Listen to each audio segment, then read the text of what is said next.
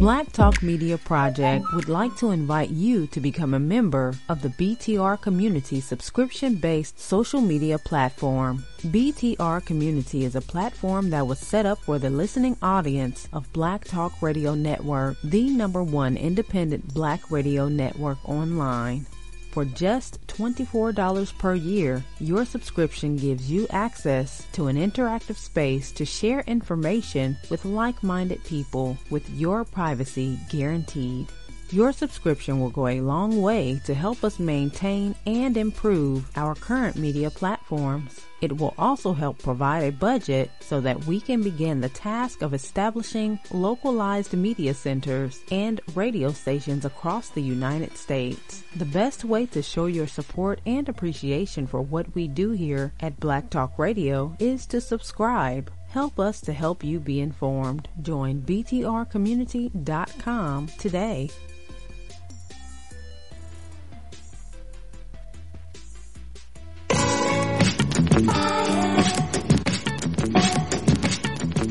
The views and opinions expressed by callers, guests, and hosts do not necessarily reflect those of the Black Talk Radio Network and Black Talk Media Project. Black Talk Radio is new black media for the new millennium.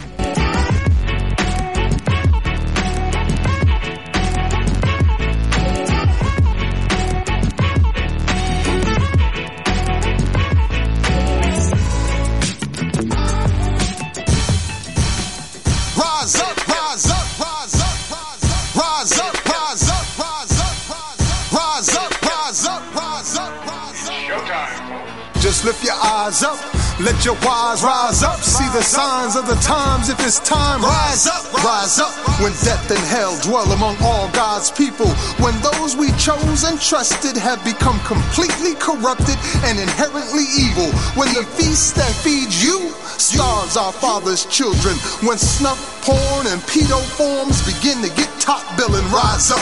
When famine claims millions. When justice gives blind eyes to billions. When the Lord's anger is no longer feared. If his protection is gone and your enemies are near.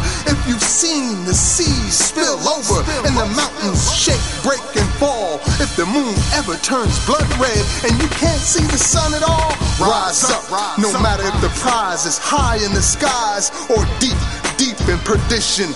If our leaders are globally despised and always seem to rise through attrition or blatant nepotism. If women and children have to live in impossible conditions. If you have to die due to someone else's damn decisions. Rise up when innocent citizens perish. Peace and welcome to New Abolitionist Radio on the Black Talk Radio Network, a program that seeks to educate, inform, and agitate on the issue of 21st century legalized slavery, hosted by social activist and spoken word poet Max Parthas and Black Talk Media Project founder Scotty Reed. On this program, we discuss recent news on legalized 21st century slavery and human trafficking as it is allowed through the 13th Amendment of the U.S. Constitution, along with projects and people who help combat it. This is our February 7th, 2018 broadcast in our 6th season. On this day in history, February 6, 1820, the first organized immigration of freed slaves to Africa from the United States departed New York Harbor on a journey to Freetown, Sierra Leone, in West Africa. The immigration was largely the work of American Colonization Society, a U.S. organization founded in 1816 by Robert Finley to return freed American slaves, enslaved people to Africa. However, the expedition was also partially funded by the U.S. Congress, which in 1819 had appropriated $100,000 to be used in returning displaced Africans illegally brought to the United States after the abolition of the slave trade in 1808 to Africa. Our abolitionist in profile tonight is Prince Hall. In the segment, For Freedom's Sake, A History of Rebellion, we remember the Samba Rebellion of 1731. Our riders of the 21st Century Underground Railroad are Kevin Bailey and Corey Batchelor. Both were exonerated in Chicago, Illinois, January 30th, 2018, based on DNA and other evidence that the two men, teenagers at the time, were physically coerced into falsely confessing. Bailey, who has served 28 years for the crime, was released Tuesday afternoon. Batchelor was released in 2004 after serving 15 years in prison. As usual, We'll dissect and disseminate current news and events related to the 13th Amendment, slavery, from the perspective of abolitionists. We're also going to take some time to remember our brother, Muhyiddin Debaha, a.k.a. Moya, who was shot and killed yesterday in New Orleans. Muhyiddin Debaha was the leader of the BLM Charleston chapter and a slavery abolitionist who gave his life to the people. He and I have had many memorable and historic moments together, and to be frank, I'm considering not being okay today. Pardon if I get a little emotional.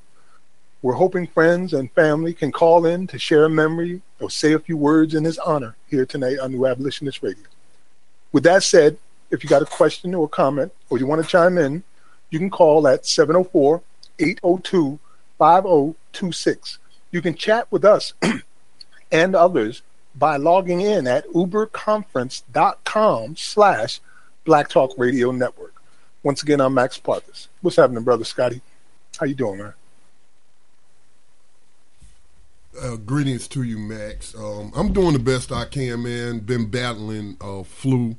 Really, everybody in the whole house is sick. My little grandson, he going to be out of school for another week. So I'm just trying to recover my strength, man. I had to cancel my program last night because I just can't. I'm short of breath, man, and can't really talk. But, you know, I'm definitely here tonight, and you know I want to send out my condolences to his family, friends, and to you, Max, as he was a mentee of yours, as you brought him under your wing, and in terms of the abolitionist movement. But like you said, you know, he was the leader of the BLM chapter down there in Charleston, South Carolina. I just recall memory. The only, you know, I never met him personally like you have, Max, but he was a guest on this program. The very last time he was on the program was in 2015. I believe it was in September, along with Christopher Irvin, another abolitionist who is out of the Maryland area. So, but the memories I have of him also is the times that he was on mainstream media and him just keeping it real and not trying to, let's say, clean up his language for just speaking direct and to the point, as if he was speaking to them if he was on Black Talk Radio Network. You know, we don't censor anything. We don't try to control anyone's speech and what have you. Doesn't mean that we agree with everything that comes off the platform, but certainly it's an uncensored free atmosphere here as a safe black space. So I do remember him, though, being, I believe it was CNN or some other channel where they had a proxy on the other side of the, you know, the debate or whatever they were talking about. You know, proxy, for those that understand in the context of racism and white supremacy, that's a term I came up with to describe black people. And you can also apply it to non-white people who work along with the system to keep the status quo. And I just remember him just keeping it real on that broadcast. And then, of course, we all saw the images of him taking the flag, the Confederate slavers flag, the terrorist flag, from those who I think were counter-protesting against a rally that he was a part of. I know the sister from Charlotte was a part of as well, but he snatched their Confederate flag. And so, you know, those are my memories of him, and I'm deeply saddened that we have lost a soldier in this fight. Well, yeah, thank you, Scotty. My condolences, and my heart goes out to his family. I didn't really know his family like that, but I knew him well. Over the years, I have mentored a lot of young people, and he and I had a special relationship like that. He'd call me for advice, and we just talk. You know, we worked together on so many different occasions. The behind-the-scenes stuff that people don't know about that just inspires people all over the world. Like the day of July 4th when we were together with John Sims. You remember John Sims, and he was doing the burning the Confederate flags thing, which he does every year. And on that day, Muhyiddin was there with myself and Tribal and John Sims and Jonesy Stark, and a number of other abolitionists out of the Columbia area. And the police came down and targeted him specifically because of his Black Lives Matter shirt, and then kidnapped him before, it was all done. Literally snatched him right up, took him into the city hall and interrogated him right there and then for wearing a Black Lives Matter shirt. And everybody was, burning the flags, little pieces of paper flags, but they focused on him specifically. The whole thing was on video, it went viral, but that was just one instance with him and I. I remember the last time I saw the brother, I was in Columbia University, Columbia City of Columbia, and I was receiving a Lifetime Achievement Award from the spoken word community. And he was there as one of my guests, and Tribal had fractured her leg, so she couldn't walk. It had just happened on the way there, like literally getting dressed to go there. And she's like, no, I'm not going to hospital. I'm not going to mess up your night. You're going to get this award. So we get down there, and I get the award. And at the end of it, him and I carried Tribal Rain to the car. It was that type of closeness. The brother had potential. When you mentioned Christopher Irvin, it's just amazing that those two were on the same day in their interview, because they have like that similar type of potential. They could change everything. You know what I mean? And their work history speaks for itself. They're there. They're doing it. They're in these circles where their influence can make such a difference, and they never forget about abolition or slavery abolition. It always comes up some way, somehow. And they're so well versed on it that they can hold a conversation. As you mentioned, he was on national television. I think it was MSNBC with a couple of the talking heads, and they started running this rhetoric along with one of the people, like you said, who was potentially a sellout there. And Mujahideen went straight to the 13th Amendment and modern-day slavery and left them all dumbfounded. They didn't know what to say because he was right on every single count. And you can't even find that video right now. It was like, we can't play that like this. I can't find a link anywhere. But that's the type of brother that he was. He was an abolitionist. He was the leader of the Black Lives Matter movement, and he was probably the most well-known of the Black Lives Matter movement other than the originators, because he was right there in the beginning with the Charleston Nine. Him and I together with the protests. We were together when the flag came down in South Carolina. He was part of that movement as well. We were there together at the Push Black of 2015, where the abolitionists stood at the city Capitol steps and spoke to the thousands gathered about modern-day slavery. I mean, this is the type of work this brother was doing, and he brought people together. He was brilliant, Scotty, like brilliant. The potential was unlimited, like Brother Christopher Irvin's potential is unlimited in this.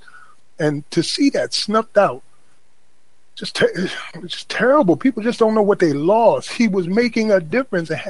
He was about to run for Senate, Scotty. The brother was running for Senate. He wanted to be a senator. And I personally think that this was an assassination. I think that he was killed. I think we shouldn't take that off the table, that he was somebody attempted to kill him to take him out of the picture. Well, it wouldn't be attempted to kill. It will actually be they succeeded. If if evidence turns up to support that, it wasn't an attempt. The brother's actually dead. So, but what's being reported is rather dubious. They released surveillance footage which shows him just riding his bike, and they're saying that he was shot in the leg, and I assume bled out from that leg wound. Yeah, I unfortunately had to watch the video of the moments where he died, and they didn't show him being shot, although they just said they have that footage. But they did show him after being shot, and he was dragging his bike behind him, walking with a limp because he was bleeding out. And they said that he died or he collapsed just like a couple blocks from the medical center, and he was dead by the time they got him there. And he was shot in the leg while riding his bike. Yeah, that's just so unfortunate for those out there listening, because abolitionism is a dangerous work. Working for social change is dangerous work. So that's the worst thing he could have done, was to try to walk. And I imagine fear set in, panic set in, and I got to get some help. But he bled out because he was walking. And you say he was dragging his bike behind him. Yes. So if you are ever shot, people, whether it's a leg wound, especially if it hits an artery, what you want to do, if it's on one of your limbs, is take your belt or whatever you have to make a tourniquet. to prevent yourself from bleeding out, to give you more time for EMTs to render assistance. So just very senseless killing. Whether it turns out it's assassination, or if it's just senseless violence that we see in our communities, it happens. And so, I mean, why would a person just shoot somebody riding on their bike? Why would you just shoot somebody? You know, for kicks or something like that? I mean, that's just, you know, the sick society that we live in. The video that I saw was moments after he had been shot. So it's very likely that he was under the assumption that somebody was still trying to kill him, and he wasn't going to stop. That's possible. And wrap himself up. Likely he was dragging the bike for an attempt to get on it and start running and riding. And I believe that's what he did. And he collapsed after riding the bike. Yeah. So he was likely trying to avoid more a certain fatality, not knowing that was already enough.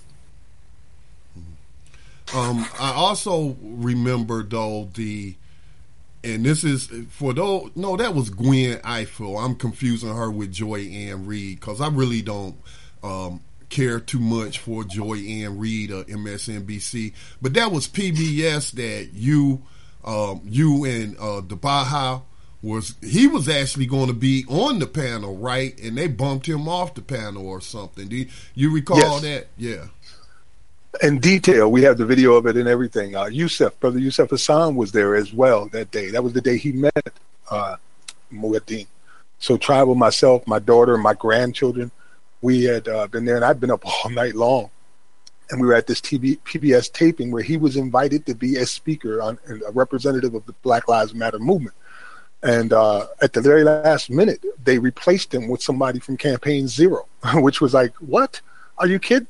And we found out it was because of his rhetoric about abolition and slavery. And nonetheless, you know, we took an opportunity and we spoke from the audience and really took over the whole meeting. Like, everybody was talking this nonsense. Nobody was really making any clear sense about what it is we're dealing with and how to solve it. And he pointed out what the problems were, and I pointed out what the problems were. And later, PBS actually censored us and cut that entire section out.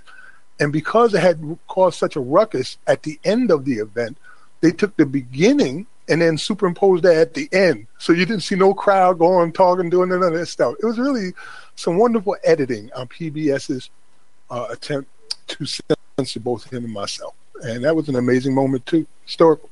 Right there at Mother Emanuel Church, after Mrs. Clinton came by talking about that All Lives Matter stuff. So yeah, I'm thinking I expect a few callers to call in and share a memory or two. I spoke with John Sims earlier, on that July 4th event where he was kidnapped by police and interrogated. Oh yeah, you gave out the wrong number earlier, Max. The telephone number 704-802-5056, 5056. It's 802-5056, 704 area code. My sister India X Asada as well might be calling in because she's like me. She thinks we should not rule out the fact that this was politically motivated. The brother was that guy that could have did it all and could have made so much of a difference, and he was well on his way to doing it. The circus he was involved with, the influence he had, he was a double threat. He was the leader of a Black Lives Matter movement, which was bringing black people together over this simple idea that Black Lives Matter, and he was the activist who had a new way of changing things with his inclusion of abolition in it. So he was the radical that could make a difference with new ideas. And that was a double threat. And running for Senate? Come on. They just killed a senator here. That's how I met him, because they killed Senator Pinckney here in the Charleston 9 massacre. I think that was the whole purpose of it, was to kill Senator Pinckney. And everybody else was just to dress it up. That's how these white supremacists roll. So if they'll kill an actual senator and then carry his body under the Confederate flag to lay in state at the city hall, then they'll certainly eliminate any kind of potential senator who could stand up and make such a difference. Well, I think I just don't think it's not out of the realm. Well, nothing's out of the realm of possibility, Max, but I always lean to my journalistic instincts. I like to wait for facts to come out before I make assumptions, allegations. Of course, anybody can make an allegation, and that's not out of the realm of possibilities. But at the same time, he's a soldier. He's a soldier. In this war, you're going to have casualties, so that don't end the war. Okay? He shall be missed, and the best way to remember him is to continue to fight. Remember his name when you're giving them battle cries out there. And it's going to take more than one person. It's going to take more than a couple of people to end slavery in this country. And I don't care if it's a CEO of USA Inc. If we was to sneak an abolitionist in there, yeah, we could do tremendous damage, but that person without millions of people backing their moves can't do it by themselves. So I understand, Max, that you had a personal relationship with him, so obviously you're going to be feeling some emotions. I was a witness to what he was capable of. I saw it with my own eyes. I knew the man like in that way, like where he was going, what his mindset was, what he was able to accomplish, and what he could potentially accomplish. So, I don't think I'm the only one who saw that. There's thousands of people all over this country. Do you not think that we have other soldiers more incapable of pressing on with the fight? Scotty, I'm probably going to end up carrying his coffin. We do have a call. Let's go ahead and take a call from Brother Yusef. What's going on, Brother Yusef? Hey, peace, family. Peace, Brother Yusef. Yeah, we were just talking about you and the day you met him over there, Yeah, man, and, I want to keep it where you just were. Because it strikes a chord with me. It's something that I've been saying, going back to, when Darren Seals first turned up dead. When Darren Seals died, and then what was the other brother's name out of Ohio? Marshawn McCarroll. Now we have Muhyiddin, and we have the brother the other day out in Texas who just got arrested under this black identity extremism. So I'll be with his people this Friday. Okay, great. Wait, they're going to be in Atlanta? Yes, along with Leonard Peltier and a lot of very important people in the political prisoner movement are coming together in Atlanta on Friday. I'm going to try my best to make it down there. But I just definitely believe that they're slowly but surely re-ushering in COINTELPRO. It's not like that it just went away. It's just coming to the forefront against which is going to be accepted practices again. The things that they did, during the 60s and 70s. And, yeah, that was the first thing that came to my mind when I heard what happened. It was one of the reasons why I was just sitting, like I said, when I saw your post yesterday, I was just sitting there staring at the computer. Because hey, Scotty, if you do me a favor, will you repeat the telephone number? Somebody's trying to call in and they can't seem to get the right number. My wife just sent me a message. I'm sorry to interrupt you, Yusef, but Scotty, could you repeat the number? Yeah, give the number out. Yeah, the telephone number is 704-802-5056. It is also written for the promo on our page, New Abolitionist Radio on the Black Talk Radio Network. So again, 704-804. Sorry, I just gave the wrong number. 704-802-5056. That's 704-802-5056. Hit star. Hit star. My mistake. I'm sorry, Max. Let me finish. It's my mistake. On my page, I put the wrong number. That's why people hit star to unmute yourself. Max, can you see the chat? I left a message for you there. I'll look at it now. I was just about to fix the number. Okay. I see it. Hey, please continue, Brother Yusef. Yes, please. Yeah, so as I was saying, that was the first thing that came to my mind. And then I'm saying to myself, wow, this is like right on our doorstep, because this isn't, although I have the utmost, awe for brothers like Darren Clarence Seals and Marshawn McCarroll. I mean, when you start talking about Muhyiddin, I mean, that's someone personally that I know. You know, and then I think about Max, and I think about you, Scotty, and all of us that are involved in this, you know, on a daily basis, and how, you know, we're actually, you know, we're targets now. We're definitely targets, and I say, you know, I don't, you know, I'm not calling it a hit, but that's just what my feelings are. That's what my feelings are. That was my initial reaction. You know, I have an uncle that was, you know, I have several family members that were Black Panthers, and I remember the day that my uncle got murdered. You know, and you know, I was young. You know, I was about 7 years old, and we knew right away that it was a hit by the Baltimore City Police Department. You know, we knew, and it's just everything just came rushing back to me again. You know, that it was just so inexplicable, because I mean, one thing that Max didn't mention, his brother had a severe sense of humor as well, man. And he and I stood outside, you know, maybe because we were outside before we went inside to pack that church. You know, we were outside for a good hour. What was it, about an hour, 2 hours, Max? About that, yeah. We were talking with all of the different activists and political leaders that was there that day. Yeah. And he had such a magnetic personality to where people, you know, every time you turned around, there was another group of people standing around to him talking, and everybody was laughing. They were, he had a way of expressing his point in a manner to where it could have just been as if he was feeding someone their favorite meal. You know, and that's the first thing that I noticed about him, that he just had a way with people. You know, and then we also know his famous leap. You know, that's something that's forever going to be ingrained in our memories, is that leap. You know, and you know, it's a devastating loss.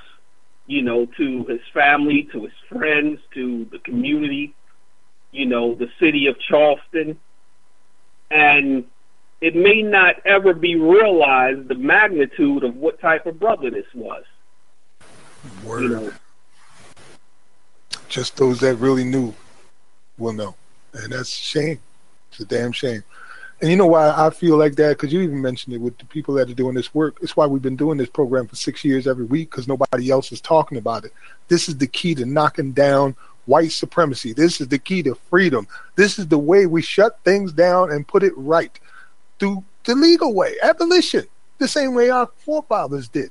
The only problem is that the only thing that stopped their success is that damn exception clause, which we researched in incredible detail, found out who wrote it, who brought it to the president, how the president presented it, what Congress said about it. We researched all of that. We know what happened, even up to the point where the American Anti-Slavery Society was about to disband the very same year that the 13th Amendment was ratified, on the grounds that it would end slavery. They were all completely fooled by that. And then it morphed immediately into what we knew as convict leasing. And that convict leasing eventually became what we know as mass incarceration. This is the unbroken chain of slavery. The only thing changed was the name and the way they played it out. And it's still the same thing it was then that it is now. Legalized slavery. And that's the part that people don't seem to grasp. They don't understand there's only two types of slavery. There's legalized slavery and there's illegal slavery. But they're both the same damn thing. It's still slavery. It's still slavery. If you can go and put a bounty on a child's head for as much as $350,000, as it is in New York State, where to incarcerate a teenager for a single year, like Kalief Browder, is $353,000 a year. If you can put that type of bounty on a child's head, and then you can hire thugs, slave catchers, to go out and find you those children that you can put in, and then you make that money on these children, that's freaking slavery. And they're doing that to human beings, men, women, and children. Not just teenagers, but men and women. In New York, just to incarcerate a single adult is over $150,000 a year. God damn, man. You would have never seen him in a prison if you'd have given him that $150,000 from the very beginning. Exactly. I'm just saying, that's slavery. People just don't get it. And this was a brother that got it. The people here on this program, we talk, we get it. And we watch as that awareness flows outwards across the globe. So we hear about it all over the world because that is the truth. And the truth will defend itself. Absolutely. Oh, man. Pardon me. I'm a little emotional today. I didn't mean to outburst, but, expect it from me today. Dude, they just killed my brother a day ago. It was a brother I mentored. And yes, I do feel a special way about that, but I also know that I was blessed to be aware of his potential. And a lot of people were aware of his potential and what he could accomplish. Dude, this hurts. It doesn't just hurt mentally and emotionally, but it hurts the movement. It hurts everything about it because that's a loss we've taken just now. And yes, other people will step in and do other things, but there will never be another Muhyiddin D. Baha ever. That's right. That's right. Man. Anyway, do we have I got a question for you in addition to that, man. You said, would you hang on with me throughout the show today, not only for the emotional support, but also Scotty's having some issues. The flu is running through their house, and he wants to take a little time to relax and just handle the board. Would you mind? I'll Absolutely. All right. I think I can get a couple other friends to call in and talk with us tonight, and we'll go over what we need to go over. As a matter of fact, I'm looking forward to hearing something from Otis. He found a letter that was written by Justice Stevens to Abraham Lincoln, and it was just so eerie, this letter, reading it now, 150-something years later, where I was thinking to myself, all you had to do was replace the word slavery with prison system, and it would have been the exact same argument that we're having today, that we're hearing today. It's an amazing letter. Anyway, hopefully he'll call in and tell us about his research on that. Anything else you want to say about Muhyiddin? We'll have this discussion several times throughout the evening, so we can move on with the program now. Word. And if we have any callers, now is a good time to call in. If you want to say a few words, I wouldn't mind hearing a few people's memories of this brother and the amazing life that he has led. I was saying to some friends, they talk about in that new series Black Lightning how Black Lightning, they used to call him the Black Jesus. You know what I mean? This principal version of Black Lightning. They used to call him the Black Jesus. And I was thinking to myself, nah, dude, Muhyiddin was our version of the Black Jesus. If you want to know what people would do with Jesus comes here, he was that. And I don't mean as in doing miracles. I just mean being Christ-like, living a life of righteousness and being Christ-like. He was here doing that. And he gave his life to the people, man. Every time you see this brother, that was what he was doing, giving his life for the people and taking risks that others wouldn't take. Very young man as well. At a time where, in his age bracket, it's more convenient to be lit, turned up, all of these types of things. I mean, he's doing, things that move mountains. Well, hey, Max, this is Brandon. There you go. I knew I was just getting a message from Brandon. What's happening, Brandon? For everybody that doesn't know, this is Brandon Fish. He's also an activist out of the Charleston area, one of the closest friends of Muhyiddin Baha, and a friend of mine as well. We go back a ways as well. We've been doing some things together. Welcome to the program. I'm proud you call me that. Thank you. Yeah, man, you've been a witness to this brother and what he's been doing, man, and I'd love to hear what you have to say and if there's any updates that you're aware of.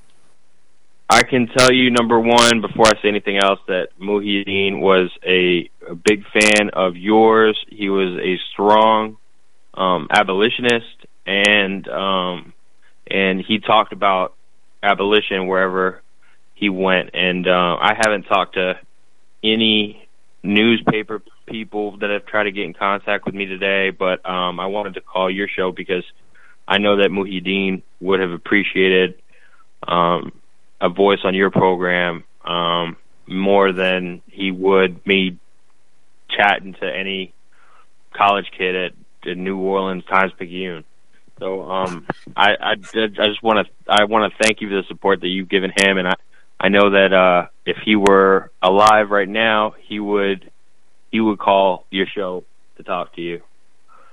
So I just wanted to be here to tell you that, and as far as information, I'm with the family in only knowing what the police have to say, and some surveillance video was released where you don't really see anything except that he was walking around. I do know that he was working very hard in Houston for a community-centered organization that he was really excited about the model that they were using, and he was is the first time I heard him excited in a long time about a way an organization was running, and he wanted to come back to Charleston and implement the model, and he told me he was going to New Orleans to turn up for the weekend. It was Mardi Gras, and I checked in with him about once a week, and he's very private about information about where he was. Only a couple people probably knew where he was at, but he went to New Orleans, and then I didn't hear from him, and I got the news from his niece that he was killed. I still can't believe it. It's such a force for good that is taken out of this world. Muhyiddin, out of all the activists I know, he is somebody that is real. He did not have any kind of ego. He was a person that cared about all of the people that he knew deeply, and he was a person that saw things in a very different way than most people do. He had a unique vision, and he was not shy about sharing that vision. I was blessed to be with him through a lot of his journeys, and I was blessed to be a part of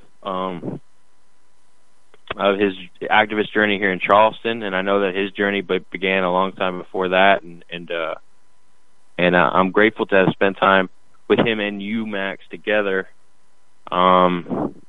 because I know how much respect that he had for you, and I hope you carry on and keep talking about abolition and keep talking about slavery that still exists. And I know that Muhyiddin would be right here telling you the same thing if he could. Yes, yeah, man. Thank you for that. I think, yeah, he would be telling me the same thing right now, and we will continue his work. He did a lot of things in silence, like you said. He's like me. What you see on the media, that's just the surface. There's so much going on that you have no idea about, and that's just the surface. So you see all these videos of him, all these photos of him, but like Brandon just said, he was making moves nobody even knew where he was at. You got to be like that sometimes. But he was also wise. Mm-hmm. Like, he would not put himself purposely into danger. And he was like, again, like myself, if I need to put my hands on you, I've already lost. I'm too smart for that. I shouldn't have to do that, and I'm too old for that. So, I can't imagine him even getting in an altercation. He was a soft-spoken brother.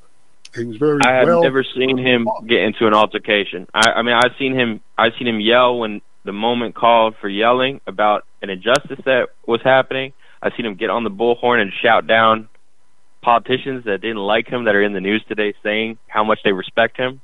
And but I have never seen him get into a physical altercation with anybody in my entire life, with the exception, if you consider it a physical altercation, of jumping over the that barricading, snatching the Confederate flag out of that piece of shit Tyler Bessinger's hands. I don't know if I'm allowed to say that on your radio. It's done now. Say it again, just to make sure we got it clear. That piece of shit Tyler Bessinger's hands, the South Carolina Secessionist Party. I don't know where he is, but I'm sure he's not listening to New Abolitionist Radio. But I wish he was, because he's a piece of shit. And anyway, But that's how his mindset was, dude. Like, he saw the flag and he went and took it. Like, everybody else just standing there like, oh, we can't go past this barricade because Popo says so. And it's like, the hell with that. You're going to disrespect everything we're doing here with that trash hanging out? And he went over there, did a dive bomb, and snatched it from him, knowing full well that they would tackle him afterwards. And it was really sad to see the brother, a black cop, just, handcuffing him and tackling with it. It was just really sad to see that, because he was right. And he said to someone, he saw in the old folks' eyes that they were scared of that flag, and that he knew that with the young folks around him, that it was important that he demonstrate that people would no longer be afraid of these other people. That's why he did it. He just did not want to continue a legacy of being afraid of people who were wrong. And he just wouldn't stand for it. A brave brother that would do what needed to be done in the face of adversity. I remember when we was at the Burn and Bury event, and the police approached him, and he stood there and told that policeman that we are going to bury white supremacy. We are going to break laws to get rid of white supremacy. We are equals, brother. Do you understand? We are equals. And that was the way he was. He, wasn't fearing no man and no badge and no title. And he never presented his own as something that people should be holding him up because of. It was actions he was about and what you were doing at that time. So, yeah, man. My favorite moment, it's funny that you say that, because my favorite moment about Muhyiddin, and I actually wasn't there for this, even though I was there with him in North Charleston City Council 1,000 times. One night, he had jumped up to the microphone to argue with the mayor, Keith Summey, about he wanted a North Charleston Citizen Advisory Council that had subpoena powers over the police department, and it was something that we were pushing for a really long time. He had a specific model in mind. They presented a different model that was toothless, and he wasn't standing for it. So he got up on the microphone, and it was election year, and he started going at Mayor Keith Summey, and Mayor Keith Summey was mad. And Muhyiddin said to him, he just kept talking, and then his time ran out, and he just kept talking and kept talking and kept talking. And Mayor Summey said to him, "Sir, your time is up." And Muhyiddin kept talking, and then he said to him, "Mayor Summey, your time is up."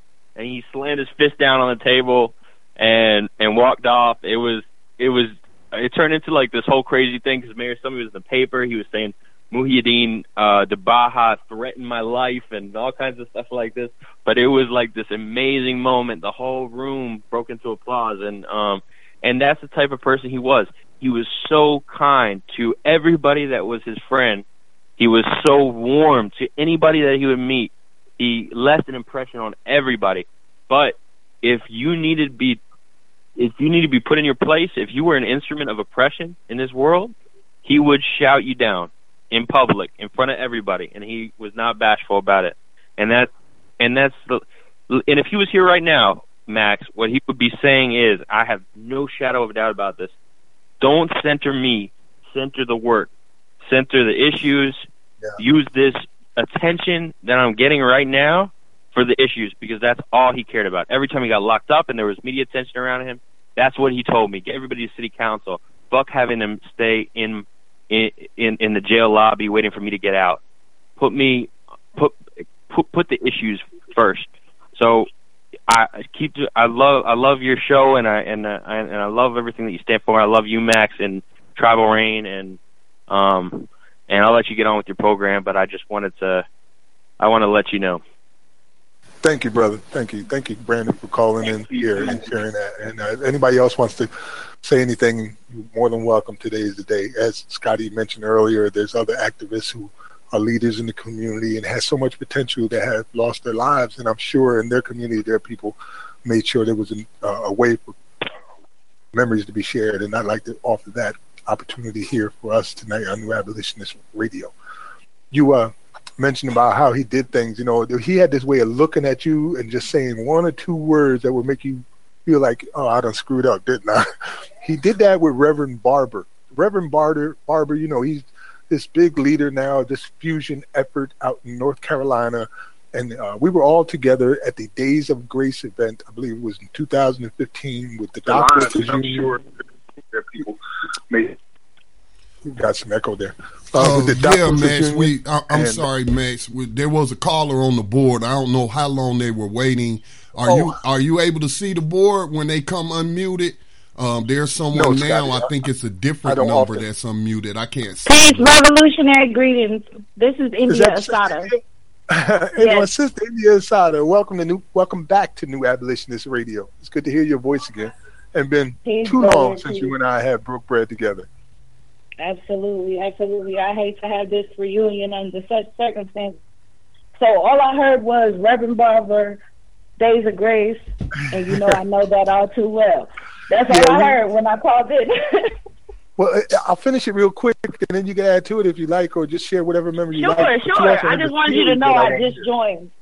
Okay. What I was saying is about the way he did things as Muhaddin is we were at the Days of Grace event in Charleston, South Carolina in 2015. And the Dock Workers Union was hosting it, and we were all together. We even had an abolitionist summit where we spoke about nothing but slavery abolition, modern-day slavery abolition. In any case, right after the abolitionist summit, Muhaddin got up on the podium to speak to the general collective. And he spoke about the 13th Amendment, about modern-day slavery, about the need to end that now and to recognize it. And he spoke for about, 15 minutes or so. But he went right after Reverend Barber, who was up there 45 minutes and never mentioned anything about mass incarceration, never mentioned anything about the 13th Amendment, none of that. He just, sat there nodding his head after Muhaddin got up and talked about it. And then Muhaddin looked at Reverend Barber like, you knew all of this and you never said a word. It was just that type of look. And you can see Reverend Barber's reaction to it. It was an amazing sight to see. Anyway, again, welcome to the show, India Asada. You and I have had some experiences, and you had some beautiful experiences with Muhaddin, I believe, as well. You were a witness to his capabilities and what he was trying to accomplish. If you'd like to share any of that. Sure. Honestly, this is a very emotional time for me. So, you know me, brother, and for people that know it, some people that don't know me personally, they look at me as this just kind of really tough warrior who is just, this iron woman. But this one hits me hard, so I don't know if I would necessarily be the most poised or the most oracle at this point. Well, what about that right theory now, that you have? Yeah, I really just came, in the words of the most honorable Dr. Khalid Muhammad, I'm not going to be long, but I will be strong because I'm not really emotionally stable right now. I'm grieving the loss of not only a comrade, but a friend and a brother who I was very, very close with, who I spent over a year shoulder to shoulder, literally connected at the hip with, while I lived in South Carolina doing political organizing. We even resided together for a little while. And so this is very personal to me. It's just a lot. But I just wanted to say, we don't know what the facts are regarding the loss of our brother. And I wrote something today. I was compelled to share something with the family, with the friends, comrades, supporters of Muhaddin. I understand that when we're emotional and we want answers, but I need people to remember that we are at war. And in every war, there are casualties, unfortunately, on both sides. And so I'm just thinking about historically what has happened to our freedom fighters, from the most peaceful freedom fighter like Dr. King to the more radical freedom fighter like Malcolm X or Huey P. Newton. Muhaddin was all those things wrapped up in one. But he was humble, and he never met a stranger, and so I find it very hard to believe that he died due to some random act of violence, because I think about the way Muhyiddin moved, and I'm getting emotional, so I'm just going to read the post that I wrote because it's just a lot. But I remember one of the last conversations I had with Muhyiddin, and we used to fuss a lot because we worked on a lot of projects together. And I used to get so frustrated because he seemed to be so scatterbrained at times, like a mad scientist scratching on a blackboard with his ideas and then starting something, and then he would go do something else, and then he would tell us, hey, finish this for us, or finish that, or do this, and then we wouldn't hear from him, or we would be looking for him. And then he would just kind of ride up on us on his bike with his drum in the dark, or, you know, kind of walk up on us from some random place, or get out of some weird car we didn't know. And we used to be like, what are you doing? You know, something's going to happen. And he used to say, you know, that he did that for a reason. So I just want to read the post. So I said, personally, I believe that there is a huge possibility that Muhyiddin the Baha's death was politically motivated. If this is the case, or even a possibility, I'm sorry, guys. I'm sorry, family. But if this is the case, or even a possibility, we have to stay vigilant about what we share via social media regarding this case or in general. Big Brother is watching. Be stealth, like our barefoot, drum-playing, bike-riding warrior brethren. If you really knew him, you knew that he seldom published his moves via social media prior to making them. He only shared info on a need-to-know basis. He checked and rechecked facts before he spoke on them or shared info. He changed his phone number like he changed his underwear, and oftentimes didn't carry a phone at all.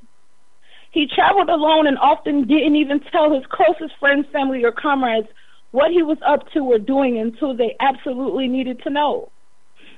He and I had countless discussions about this when we were working together in Charleston in the wake of the Charleston massacre. I would get so frustrated about his inconsistent communication in semi-secretive ways. I would often fuss at him because I was so worried or I couldn't reach him to help finish a task. One day while we were lovingly fussing, he just looked at me straight in the eye, placed his hand over his heart, and did that little Buddhist-style bow of respect that he always did. And he responded to me, I know, Sister, I'm a mess, but there's a method to my madness. I truly apologize for worrying you, but they are certainly watching us, and I personally don't want to help them. And then he said, revolution is treason in the eyes of the oppressor. Always remember that. And those were his words. And the post ends, now I get it. And this is my belief. He knew that he was a threat, and so did his opponents knew that he was a threat. So we can't underestimate our enemies. They don't call us freedom fighters for a reason, so we have to be careful because there is a possibility that his death could be politically motivated. I would hope that it's not, but there is a possibility, so we have to be mindful of what we're saying on social media. I'm watching the gossip mill. I'm getting a zillion phone calls.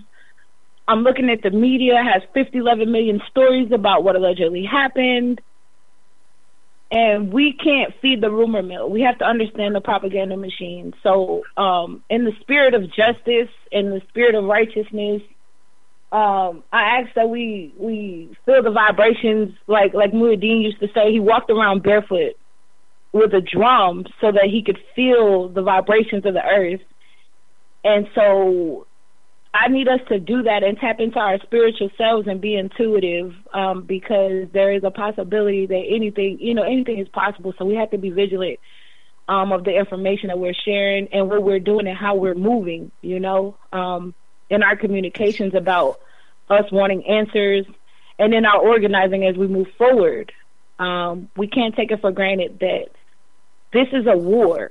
And even if you're not engaged in direct combat with the enemy, even if you're organizing and teaching children, even if you're working as a new abolitionist, these are all things that are combat with the enemy.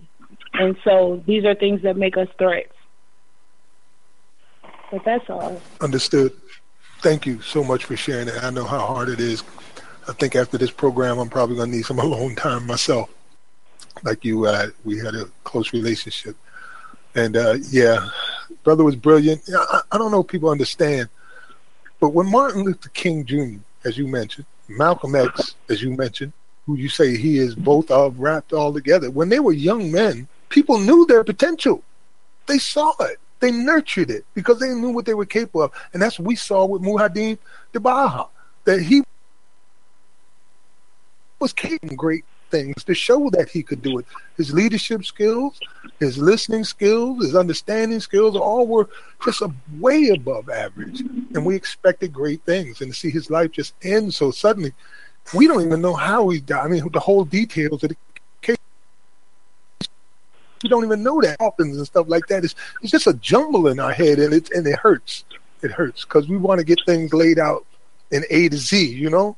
But it doesn't seem like that's going to work in this case. But we're going to put our brother to rest, and we are not going to rest ourselves until we found out why, who, how, where, when. Ashe. Ashe. So thank you, my sister, for calling in and sharing that. We love you. Thank you. I love you guys too. Says the same thing. Much love to No Abolition Radio. I gotta go, family. Yes, I can't. But I love y'all. Y'all got my number. Okay. Okay. We'll be in touch. Peace. All right. Peace. That was India Assata. And our hearts go out to all the people affected by this terrible incident that has happened. If you're listening and you have something to say, please press star to unmute yourself and just go ahead and announce yourself. Now will be a good time. If you have something to say, we want to get into our news segment in the second hour. And then our final segment. So we invite anybody that wants to share their thoughts or yes. Hey, Max. All right, let's go with the gentleman first.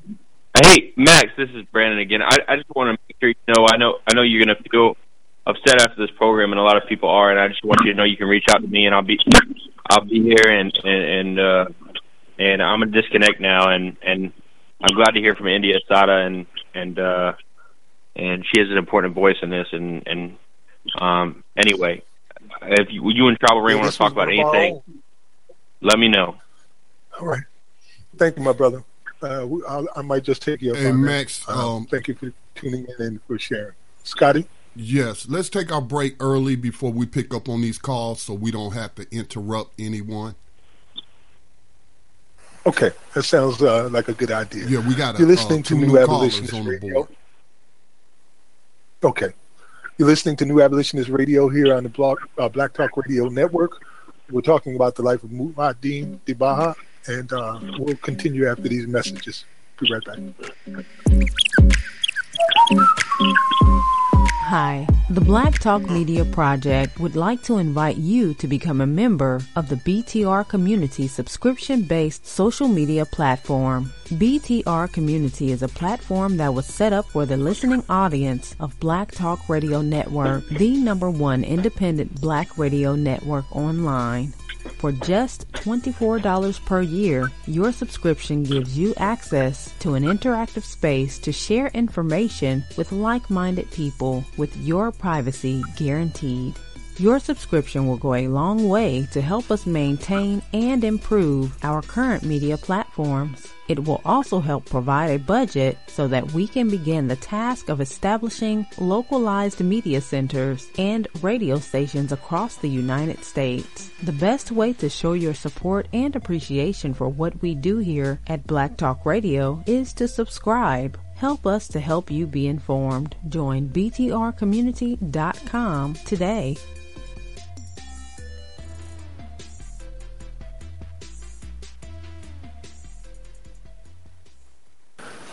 Peace and welcome back to New Abolitionist Radio here on the Black Talk Radio Network.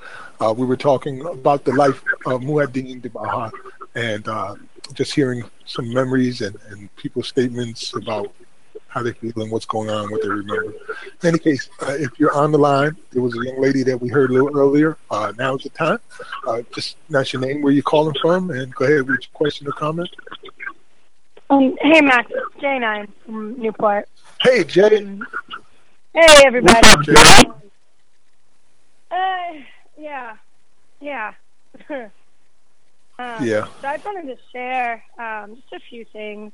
So I never got the opportunity to meet him face to face. However, we were friends, like legitimate friends online, and we spoke and we had conversations about his faith and how he walked with people and how he was able to just masterfully have immense love and compassion. And I think everyone's really kind of spoken to that. And I knew about his faith, but I didn't, know exclusively what the Baha'i faith was about. But he walked barefoot with the drum, literally. He was a walking testament to how he believed his spirit was. And that's such a huge thing, I think, for some people who have a different look on faith and community and what really fuels the work of this truth-telling and justice. And I think he helped open my eyes when I would get frustrated and angry and want to yell at people. So I really just, that's the one thing that I know about. Thank you, Jay. About my experience with him. He did it so well.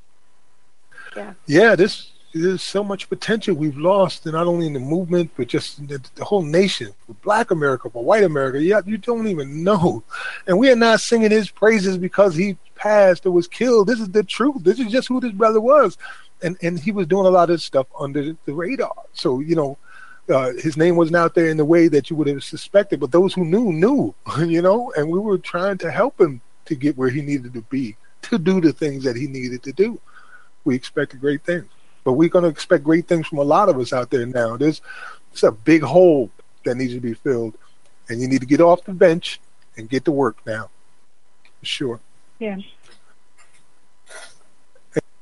Anything else, Jay? Oh, Jay, there was an update as well, J9, from Rhode Island in regards to the police shooting that had went down there.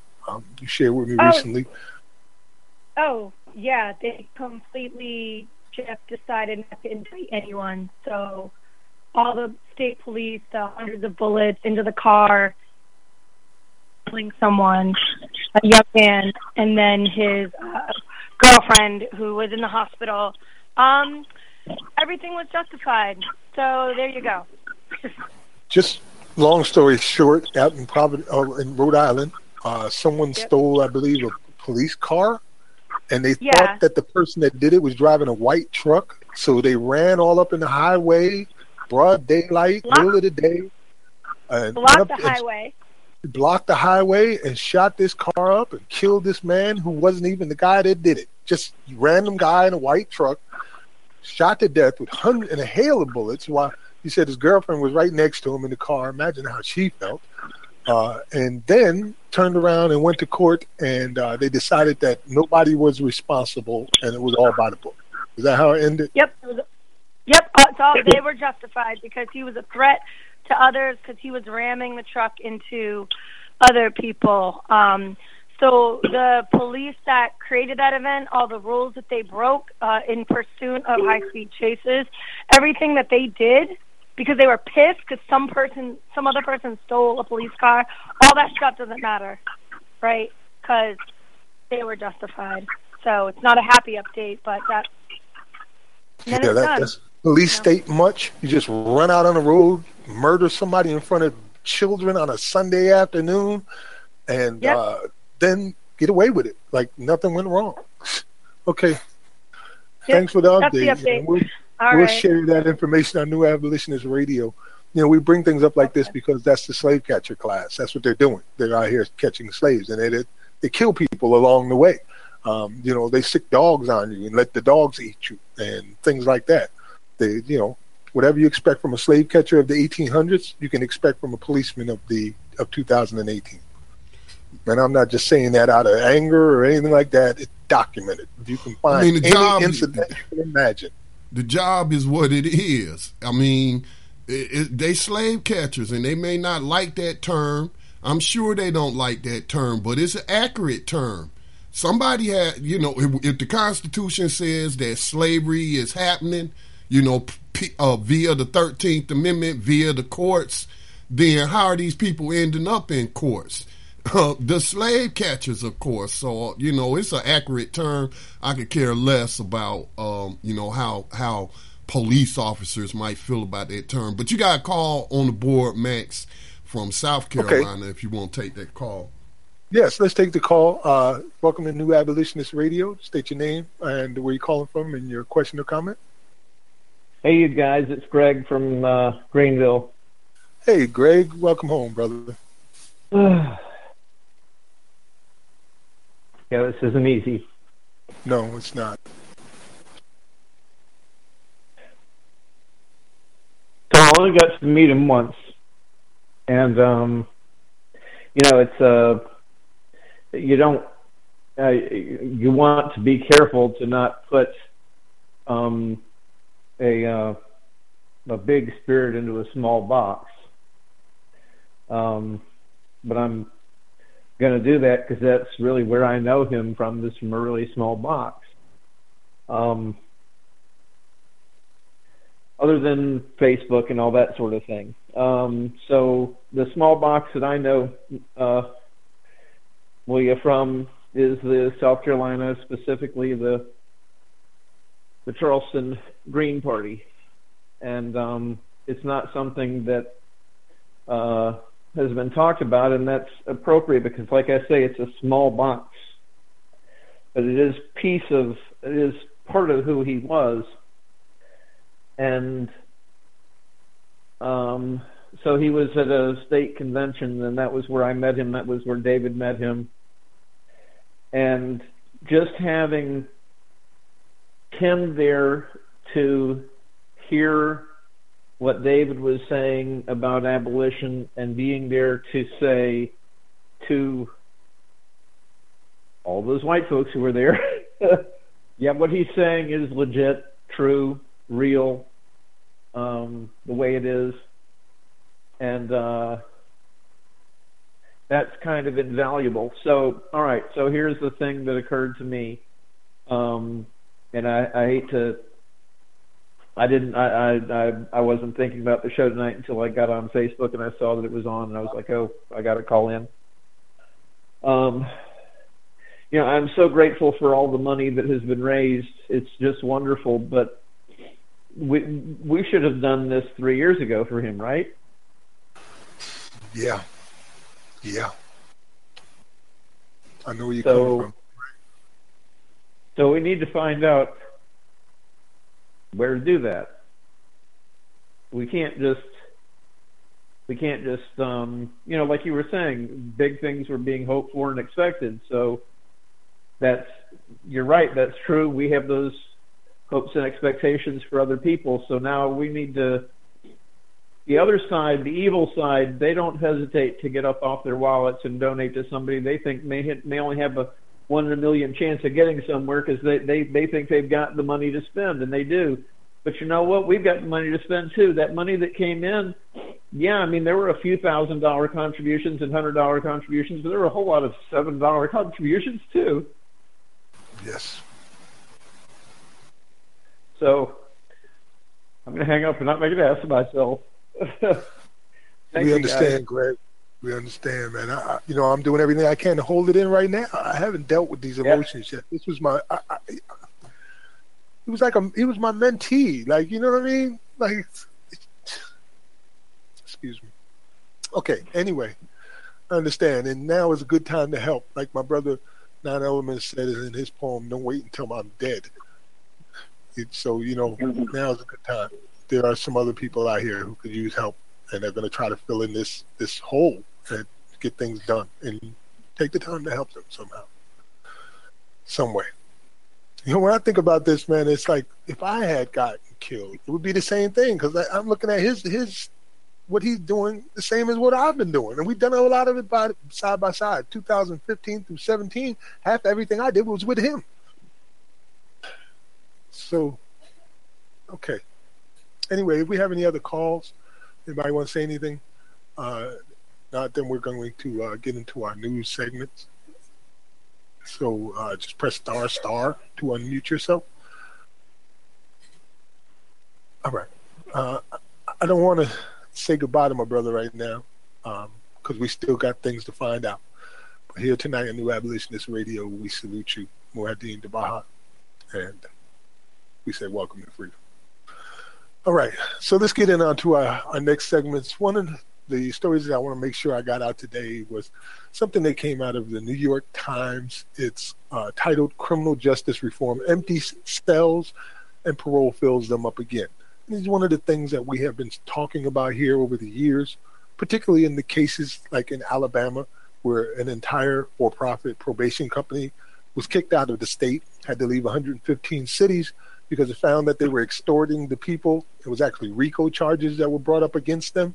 So here is now the New York Times recognizing this as well with a story that they just came out with. And I'll read some of it to you. Despite his long-standing position on law and order, delivered in a rhetorical style that can seem borrowed from Walker, Texas Ranger, President Trump in his State of the Union speech called for reform of our prison systems, committing his administration to helping former inmates who have served their time get a second chance. Presumably, he wasn't thinking only of Paul Manafort's future. Liberals look at the country's high incarceration rate and see the tragedy of racial animus. Many on the right look at it and see the spreadsheet, another example of wasteful and ineffectual government spending. And I just can't stand when they talk like that. Like, you're talking about people's lives, man. Okay, here there can exist a convergence of goals. Advocacies around criminal justice reform in recent years have been increasingly fierce and successful. According to the latest government data, in 2016, the number of prisoners in state and federal correctional facilities fell for the third consecutive year. A movement to end or drastically curtail cash bail and thus reduce the number of people held in pre-trial detention for their inability to pay it has swept across the country. Again, man, when they say things like they don't even know what they're talking about, you just talked about the Eighth Amendment being violated whole scale and said it in a sense like it didn't matter. And thus reduce the number of people held in pretrial detention. That's the Eighth Amendment being violated. It's a constitutional violation happening. Somebody need to be a lawyer and act like it. Anyway, New Jersey has nearly eliminated it altogether. In New York, Governor Cuomo has proposed getting rid of cash bail for people facing misdemeanor and nonviolent felony charges. Even Alaska, which has voted for Republican in the last 8 presidential elections, has reformed bail. But the fate of prisoners when they return home remains a confounding problem. Apart from the obvious difficulties of getting work, this is largely because of a parole system that replicates and often magnifies the anxieties of poverty, which in many instances served as the catalyst for an engagement with crime in the first place. Too often, former prisoners find themselves incarcerated a second or third time, not because they have done anything particularly wrong or pose a threat to communities, but because they are found to have violated stringent rules that have little to do with maintaining public well-being.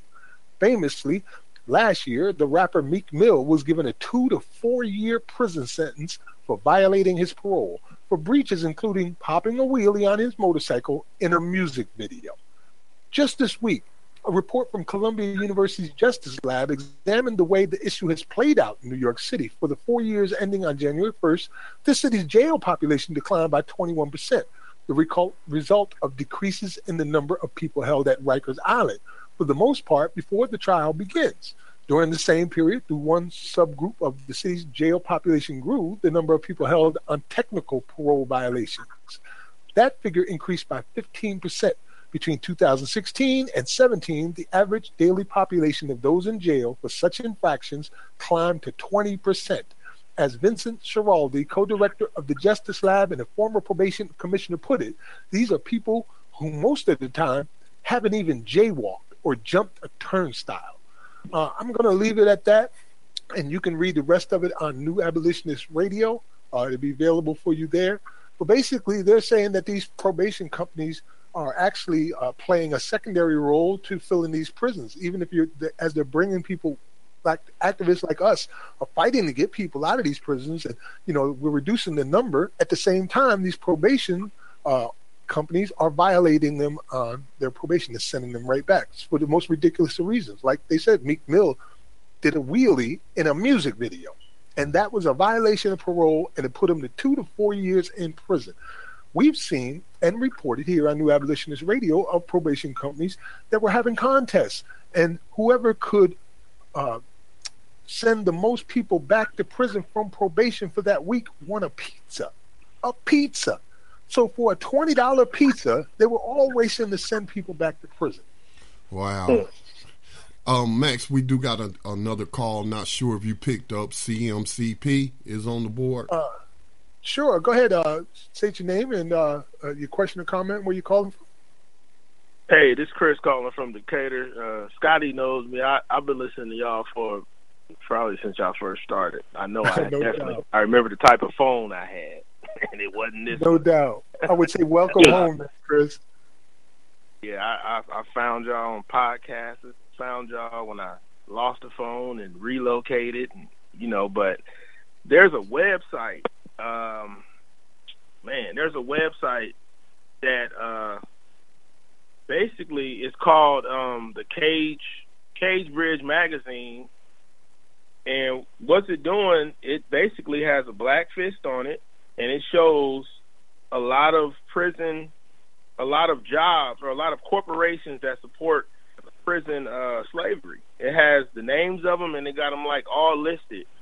And I didn't know if y'all came across that, and I just thought that would be something to add to the abolitionist movement, just to make more companies aware. It has like 50 companies on here that support, which some of the companies I've definitely heard you guys mention, but they got like a bunch of companies on this website that are supporting places we go and shop. Like it's kind of wild. It's amazing when you think of the scope of effect. Like, you can barely go out today and get a service or any goods that haven't been touched by the prison industry. And if you have a list like that, we'd appreciate it. Just you could tag me in it, and I'll share it on New Abolitionist Radio. The more people that are aware of these different facilities and corporations, the better. Lord, I'll be missing my McDonald's. Yes. Yeah, I'm gonna put that list, and I'm gonna shoot it out. How do I tag? What's your tag information? Max Parthas on Facebook, or you can. It's at Max Parthas and BTRcommunity.com. That's our home base. I think. Brother Chris, ain't you a member of BTR Community? Okay, so Max Parson at BTRcommunity.com. Yes. Yeah, if you a member of BTR, I don't mess with Facebook. Yeah, if you on BTRcommunity.com, it's just use the @ symbol and then type the member's name, and Max is in there under Max Parthas. But that website again is CagedBirdMagazine.com, CagedBirdMagazine.com, and yes, it is a good resource. I had never, to answer the question, no, I had not been aware of that website. But yes, we should be making people more aware. I need to start. I've just been sick, but I need to keep pushing this campaign about the 6 banks underwriting private prisons. Like Chris was just saying, the corporations named on Caged Bird Magazine. We shop at these places. We bank with these banks, and we are helping make slavery profitable. So it's just unconscionable to me as an abolitionist that anybody out there who is calling themselves an abolitionist isn't doing everything possible. In some cases, it's unavoidable because they might be the only service that you can get of that type, communication service or whatever. But still, with 50 companies and only 6 banks, certainly we can divest ourselves of them. So I appreciate the resource. All right. Yes, thank you. Peace. I found a couple of articles, one that has shown it's touched every industry. Like they were listing it in banking and electronics and services, just touched everything, and everybody using it. Even banks are using prison slave labor or services. Companies you wouldn't normally associate with slavery, and like, wow, this is how we support it with our cash dollars. So Max, you can consciously. Go ahead, Scotty. Yeah, I mean, again, this fight wouldn't be so difficult, man, if we could just keep people. I mean, if people would just keep it real.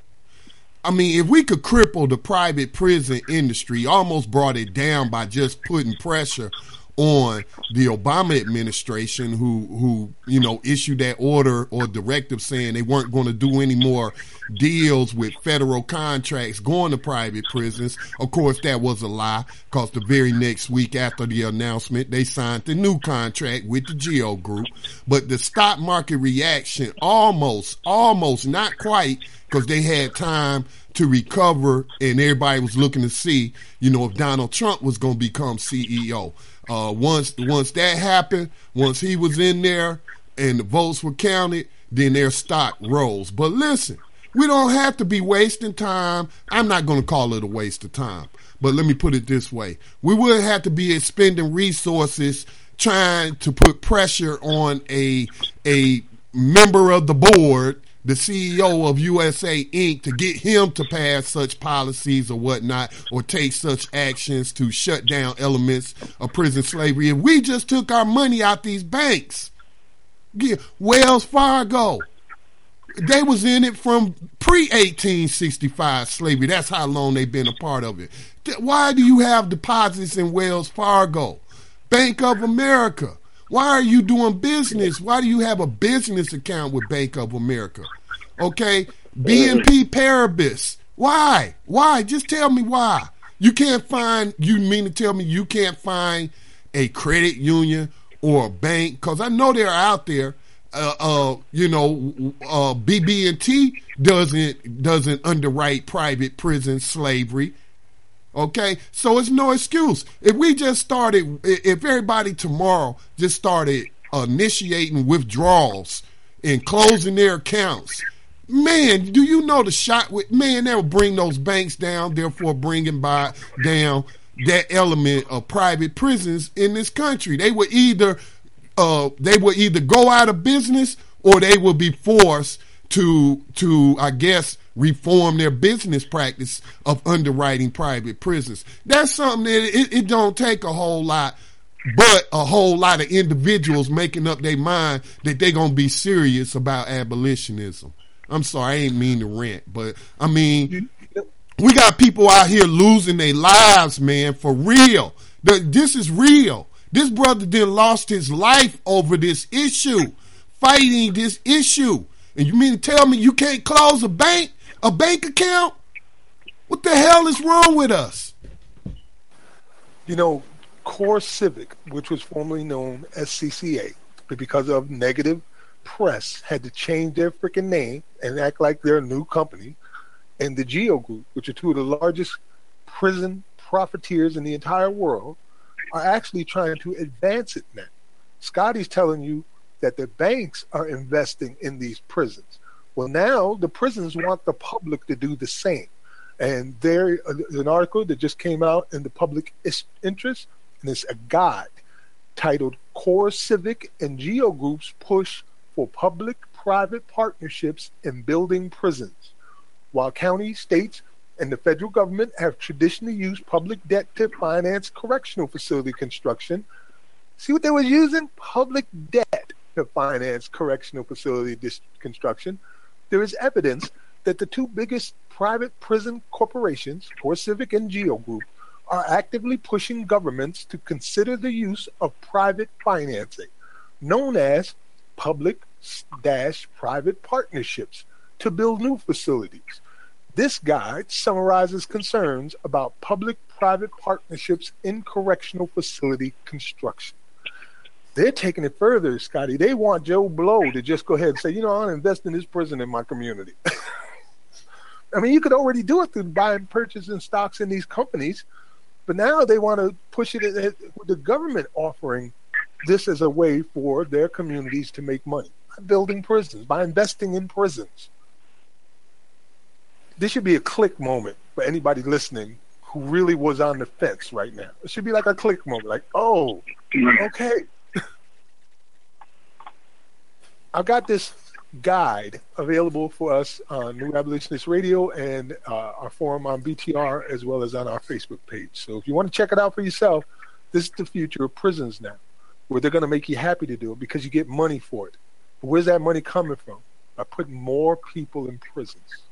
Usually, those people are from the poorest communities who can't even afford to pay a $500 bail. All right. Yusuf, you want to say something on that, brother?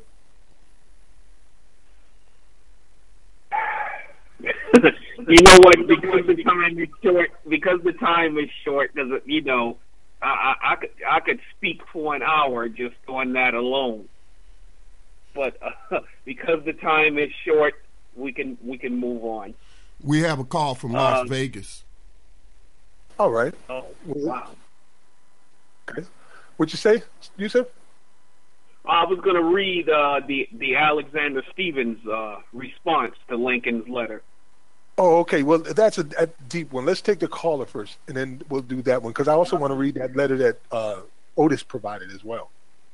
Oh, it's the same letter. I didn't know he sent it to you as well. Yeah. He sent it to you want. We definitely want to read that and break it down what we're listening to. So let's take the caller first. Vegas, you're on the line. Just state your name and your question or comment.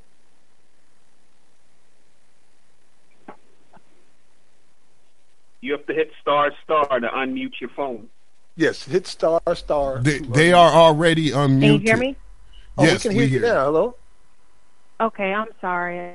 I just say how much I truly appreciate the New Abolitionist Radio. This is Red in Nevada, but I definitely, think of you all when I go out shopping, and I feel like if, the death of this other activist is not like, wake up call, I don't feel like that we would actually get it. I know it reminds me, and I know somebody else also said it too, of Darren Seals, and I feel like, and there still hasn't been much that came out of that investigation. I remember just seeing videos where it was just shoddy police work, but these are still fine individuals, quote unquote. But I just wanted to say that, and so I know that it was definitely, other things were an eye opener for me, but I'm definitely glad that I've been able to be a avid listener to y'all, and I'll mute my line. Thank you. Thank you, Red. We always appreciate you, and yes, thank you for the words. We need to hear that every now and then, because y'all know this is not easy. We're standing against the tide, and we're making headway doing it, and we're losing lives along the way, and it's so unsung right now because the media, politicians, the government in general just don't want to touch this subject. They don't have much choice. They keep getting pushed towards it, but it's the last thing they want to do because it only leads in one direction, and that is ruin for what they've established. We have a go ahead. I hear you. We have a call from area code 4. You on New Abolitionist Radio. State your name, where you're calling from, and question or comment. 401. Oh, never mind. Welcome, never mind. All right. No. Well, J9, I didn't want to. Jay. I didn't know if I was the one. Yeah. So, super quick. You talk about companies. My friend's brother is incarcerated in Georgia, and they're doing video teleconferencing, and she lives obviously up here in Rhode Island, and they're using that as a way so she can keep in touch with her. That's how they're marketing it to her, and it is $6.99 a minute plus an initial setup fee. You're talking about the video conferencing that they're pushing on all these prisons and jails now, and they're giving tablets away for free. Yeah. You notice the word "free" in quotation marks because ain't nothing free.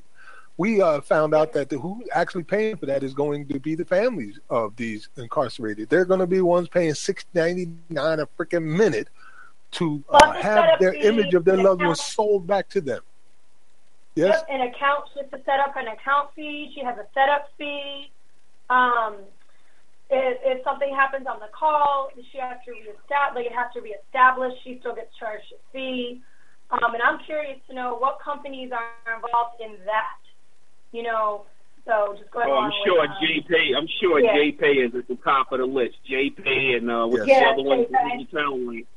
Probably the same telecommunications companies that were involved with the profiting from the phone calls. But I think it's also important as abolitionists that we point out that current victims of slavery, I can only speak for the Free Alabama movement because they have spoken for themselves.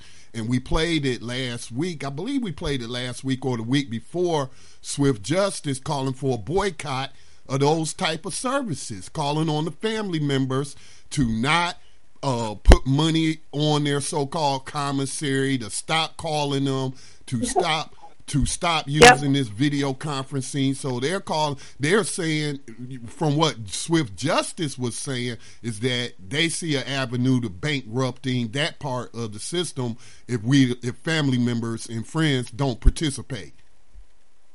Right, and that is so egregious. I mean, anybody with any common sense could just look at this contextually.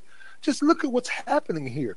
Not only are they stopping family members from visiting you physically and then selling their images back to the poorest people in the country, but also they're putting themselves in a position where they can take your family member and put them anywhere in the nation, if not anywhere in the world, and it doesn't matter anymore to them. And that's human trafficking. So you could go ahead and talk to your family member who is in a prison in Arizona and you're in Hawaii, or you could talk to your family member who's a prisoner in Michigan, but you're from Vermont. I mean, that's how they're doing it now.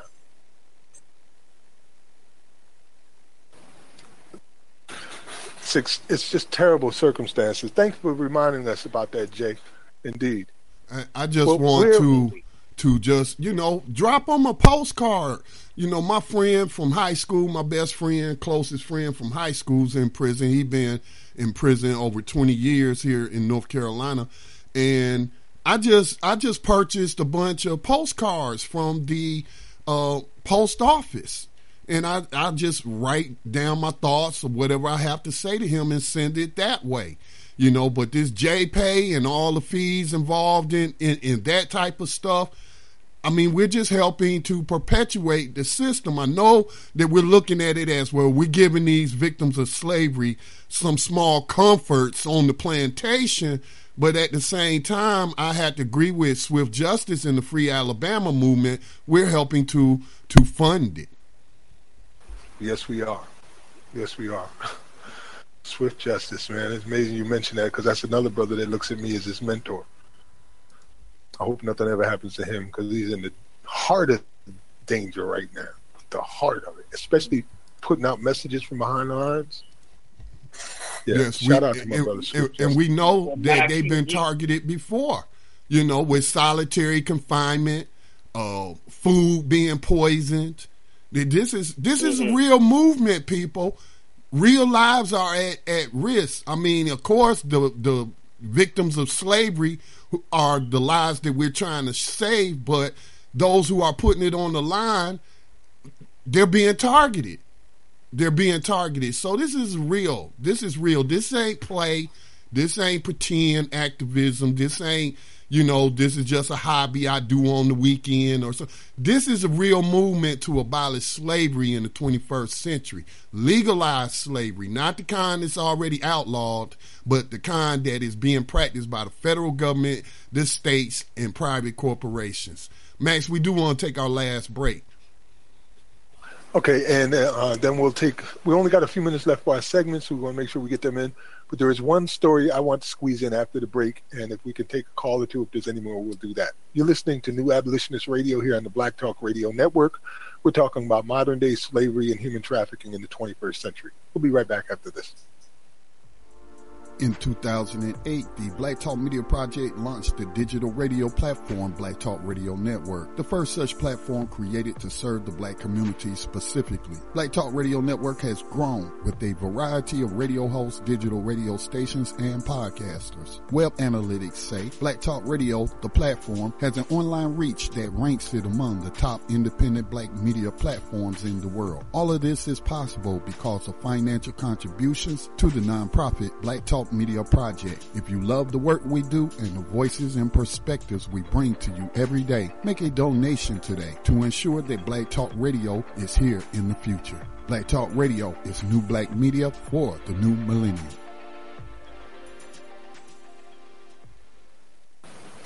Peace. Welcome back to New Abolitionist Radio. We're coming into the last half hour of our program and our final segments. This is the time if we have any people who would like to make a question or a comment, just press ** to unmute yourself and make sure that your phone is unmuted as well. Anyone?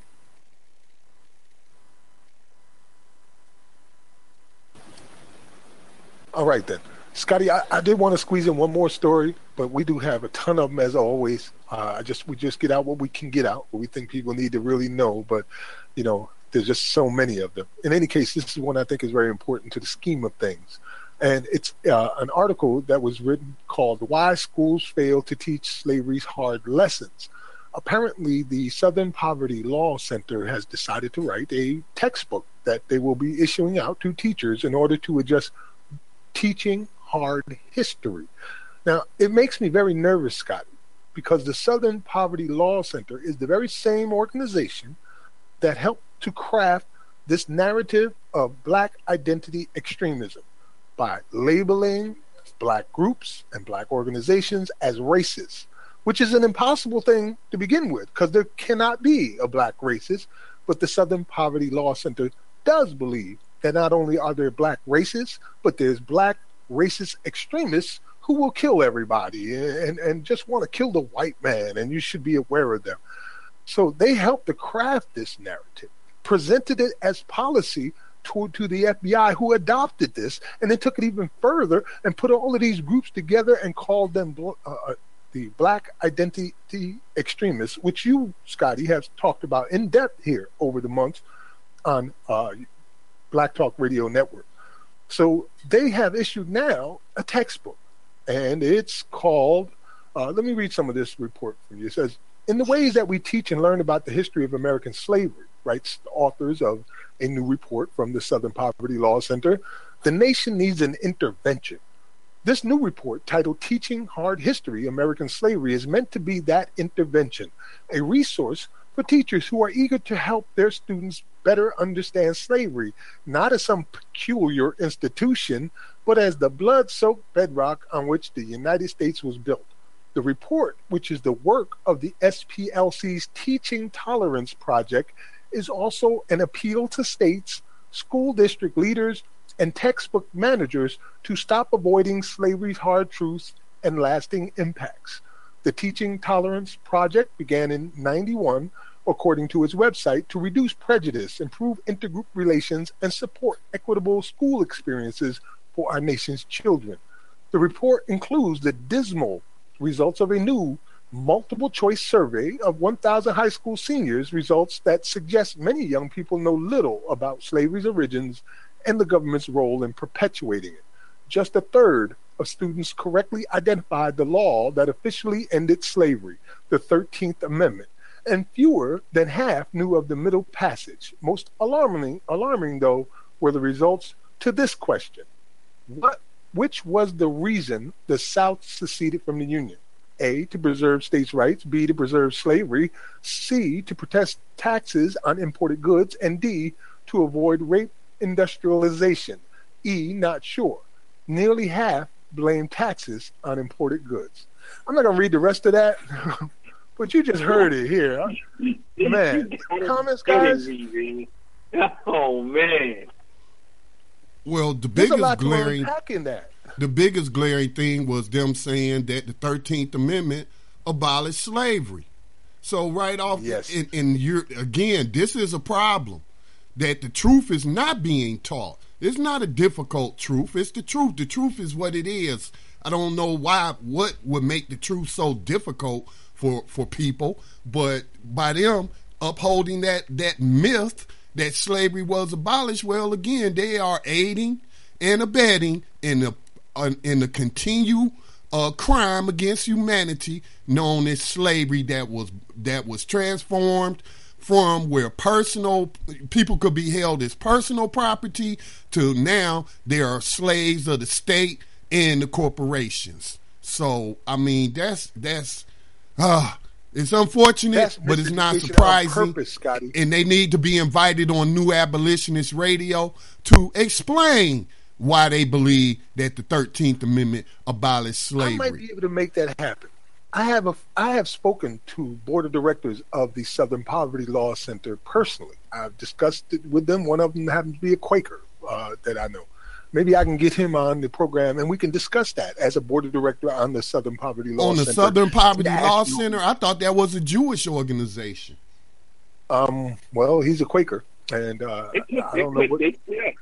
But in any case, he is on the board, so maybe I can get him in here. He can explain this to me a little bit because I've talked to them personally. As I said, they know where we're coming from, and they're not unknowing of the new abolitionist movement. On the contrary, I suspect that this is a counter move to our narrative because they know exactly what's going on. These are some of the most well-versed people on the planet when it comes to historical incidents regarding slavery. I'm just a bit confused, though, Max. I'm just a bit confused.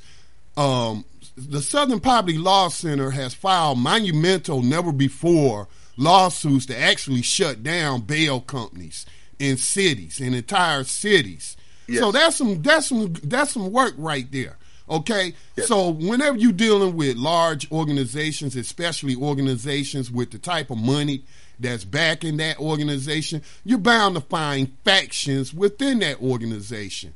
So, again, we need to reach out to the executive director, not a board member, not a behind-the-scenes person. We need to talk to the face of the Southern Poverty Law Center in discussing why they putting out a pamphlet that's saying that slavery was abolished when it has not been.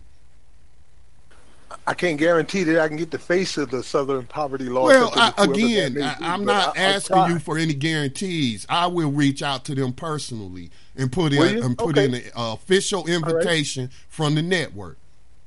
Good. Let's make that happen. Sounds good to me. Well, we are coming up on the last 20 minutes of the program. We got to get these last segments done here, Scotty. You have our abolitionist in profile for this week already prepared, I understand? Yes. Okay, let me go into our abolitionist in profile, who is Prince Hall. Prince Hall was born between 1735 and 1738 and died in 1807. Prince Hall was an African-American noted as an abolitionist for his leadership in the free black community in Boston and as the founder of Prince Hall African Masonic Lodge. Revolutionary War. During the Revolutionary War, Hall encouraged enslaved and free blacks to serve in the American colonial military.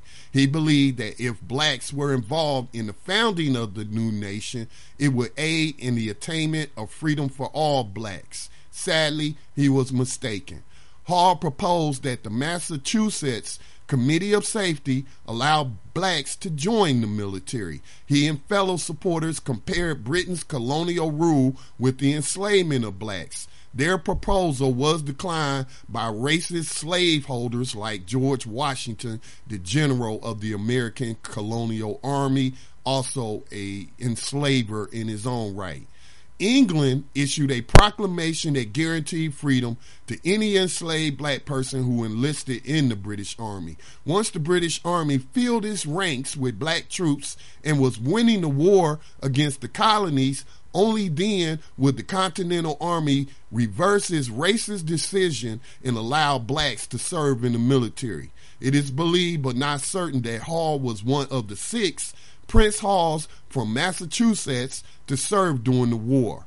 Having served during the Revolutionary War, many African Americans perhaps foolishly expected but did not receive a reversal of the racist colonial era laws that had been enacted with the intention of improving the lives of fellow African Americans. Prince Hall collaborated with others to lobby for legislation for equal rights for black citizens. He also hosted community events such as educational forums, theater events to improve the lives of black people. He engaged in public speaking and debate and cited Christian scripture against slavery to a predominantly Christian legislative body. Prince Hall worked within the state political arena to advance the rights of blacks, end slavery, and protect free blacks from being kidnapped by slave traders. He is the first to propose a Back to Africa movement, but gave up on it as there was no widespread interest among black people in leaving the continent for Africa. Prince Hall died in 1807 and is buried in Boston's Copp's Hill Cemetery for important American colonial figures. And New Abolitionist Radio salutes Prince Hall. Salute. Man, if you...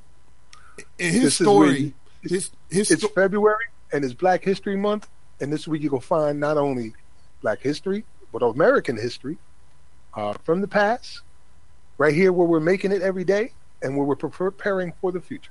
One question, though, that this brings up to me as a question I have asked myself over the years in studying American history is why black people didn't just join up with the British and put these racist slavers in the grave.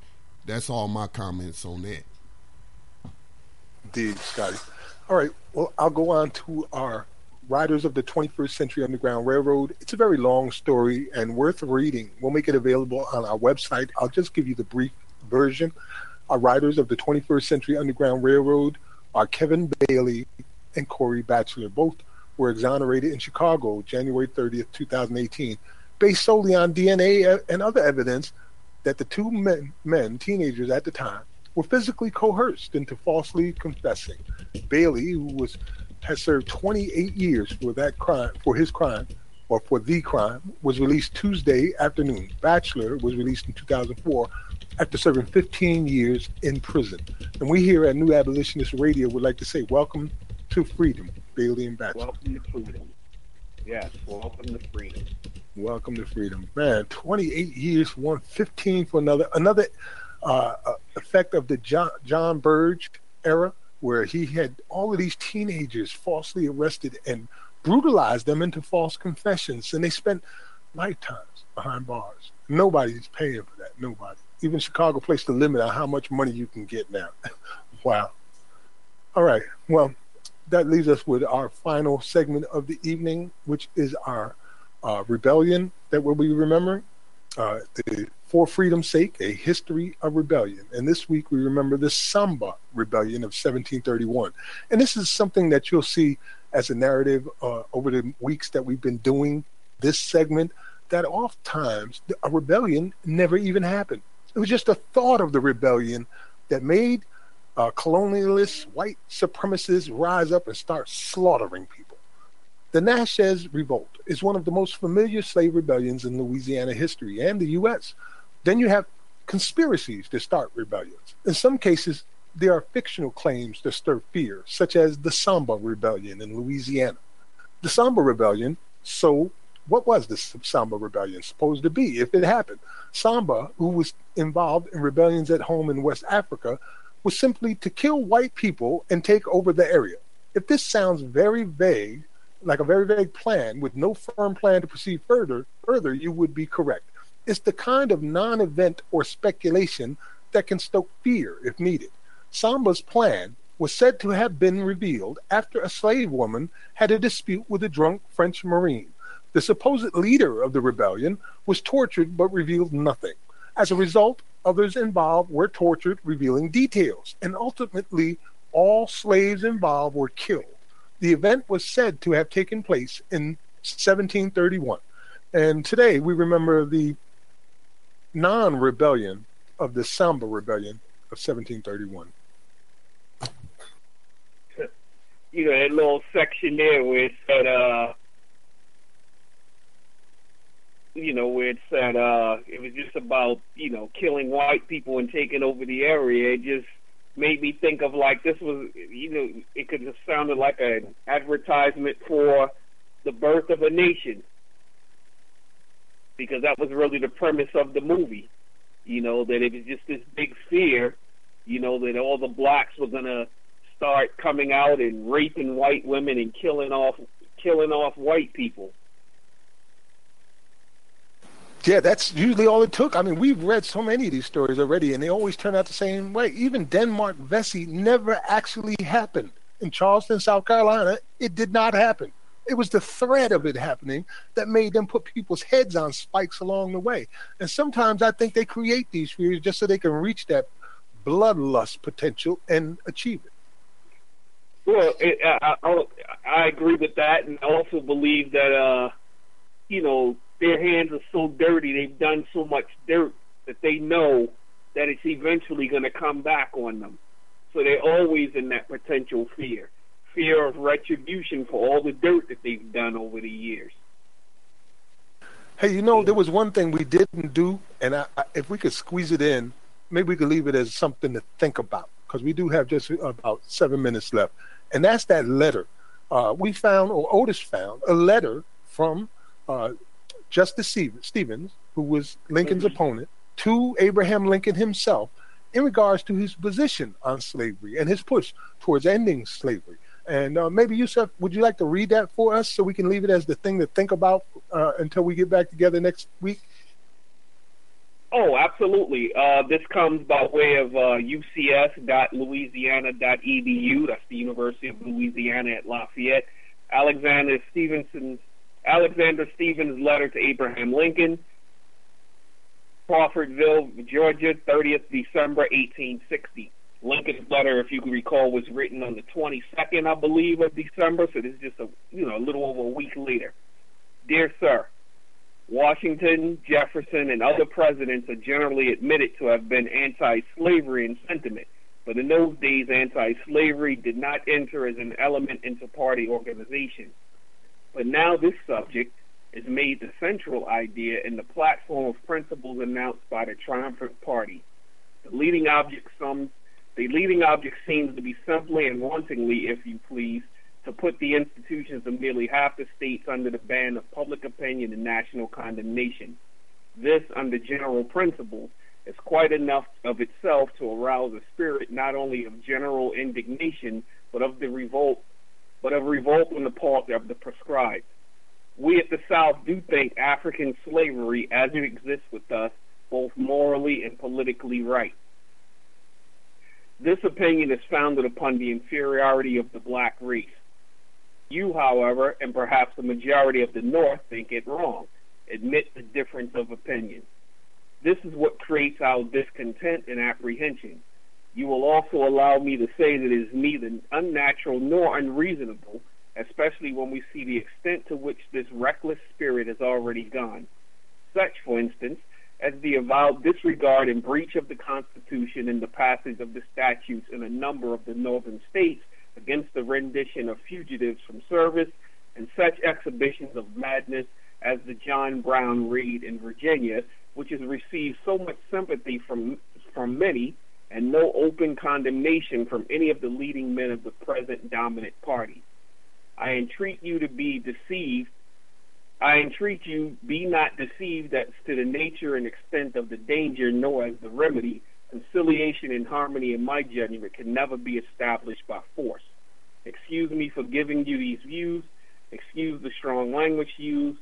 Nothing but the deep interest I feel in prospect of the most alarming dangers now threatening our common country can induce me to do it. Consider well what I write. Yours respectfully, Alexander H. Stevens. Okay, so I have a question. And so This is the letter in response to Lincoln's letter, where he wrote Stevens saying that, y'all think that we're about to liberate your victims of slavery, and let me assure you that we have no such plans, that our only rub is you want to expand the institution of slavery to the new territories. Of course, I'm paraphrasing. So it's in response to that letter, right?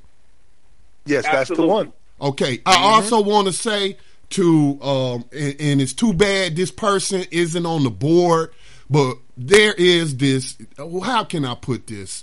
There is this thread of alternative history that seems to run through the community where they agree with these racist suspects out here that the Civil War wasn't about slavery. The Civil War was about blah, blah, blah, blah, blah, blah, and all this other crap. And again, as I stated on Tando Radio Show, we had the letters, we had the documentation, we had the 13th Amendment itself, we had the Constitution of the Confederacy, all stating that it was the Civil War was fight over slavery. And I say to you tonight in my closing comments is that it could very well be the reason for Civil War number 2, to quote John Sims.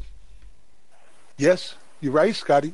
That letter, if you simply replace the word slavery with prison industry, would sound exactly like the argument we're being faced with right now. Because we're at the same stage where the people have gotten aware and they're sick of it. And they know anybody with any moral character, any ethics, knows that this pro-slavery camp doesn't have a leg to stand on, that they don't have a legitimate argument. And that is why in that letter he said, admit the difference of opinion. Your opinion is worth crap. Like literally, you think the people can be freaking property and you want that to be a legitimate stance. Well, absolutely. Scotty. And if I can just tag on to that, the one sentence where it said, this opinion is founded upon the inferiority of the black race. You know, now the argument is the propensity of black people committing criminality. Yes. Exactly. Yeah, like the 13th Amendment said, you know, from slave to criminal in one amendment. That's what the documentary film, that was a tagline for the 13th. But guys, we do got to get out of here. We have Mind, Body, and Spirit coming up. All right, Scotty, any final comments?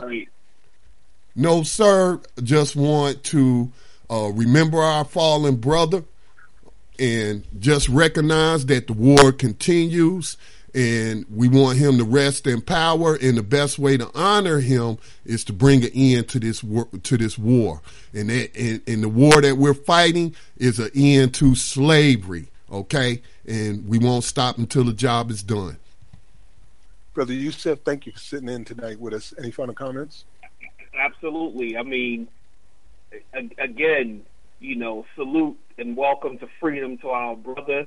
You know, and I just want to tell you, brothers, you know that I love you, and I think we all should tell each other that much more often than we do, you know, because we just never know. We know that we are public enemy number one. You know, we're a threat to their system that they have established. You know, their foundation is rooted in this 13th Amendment, and here we are trying to destroy that institution that's been set up since they got here. So, you know, we just have to keep marching on, you know, as what happens in battle, you know, someone else has to pick up the flag and carry it on. So that's what we just have to do. We keep on going, you know, and to quote a great ancestor, you know, you can kill the revolutionary, but you can't kill the revolution. Amen. I'm going to make it brief. I had this long thing I wanted to read towards the end, but I'll just omit that for now and say this simply. Thank you to all the callers who shared their memories of Muhaddin Dabaha today with us. Moya, God bless you on your journey, my brother. This is not over. We're going to find out what happened, and we're going to carry on our work in your name, and you will not be forgotten. God bless, and remember, abolition, the abolition of slavery, is a reason for a revolution, so we can finally know peace. Peace. Rise up, rise up, rise up, rise up, rise up, rise up, rise up, rise up, rise up, rise up, rise up, rise up. Showtime. Just lift your eyes up, let your wise rise up. See the signs of the times, if it's time, rise up, rise up. When death and hell dwell among all God's people, when those we chose and trusted have become completely corrupted and inherently evil, when the feast that feeds you starves our Father's children, when snuff, porn, and pedo forms begin to get top billing, rise up.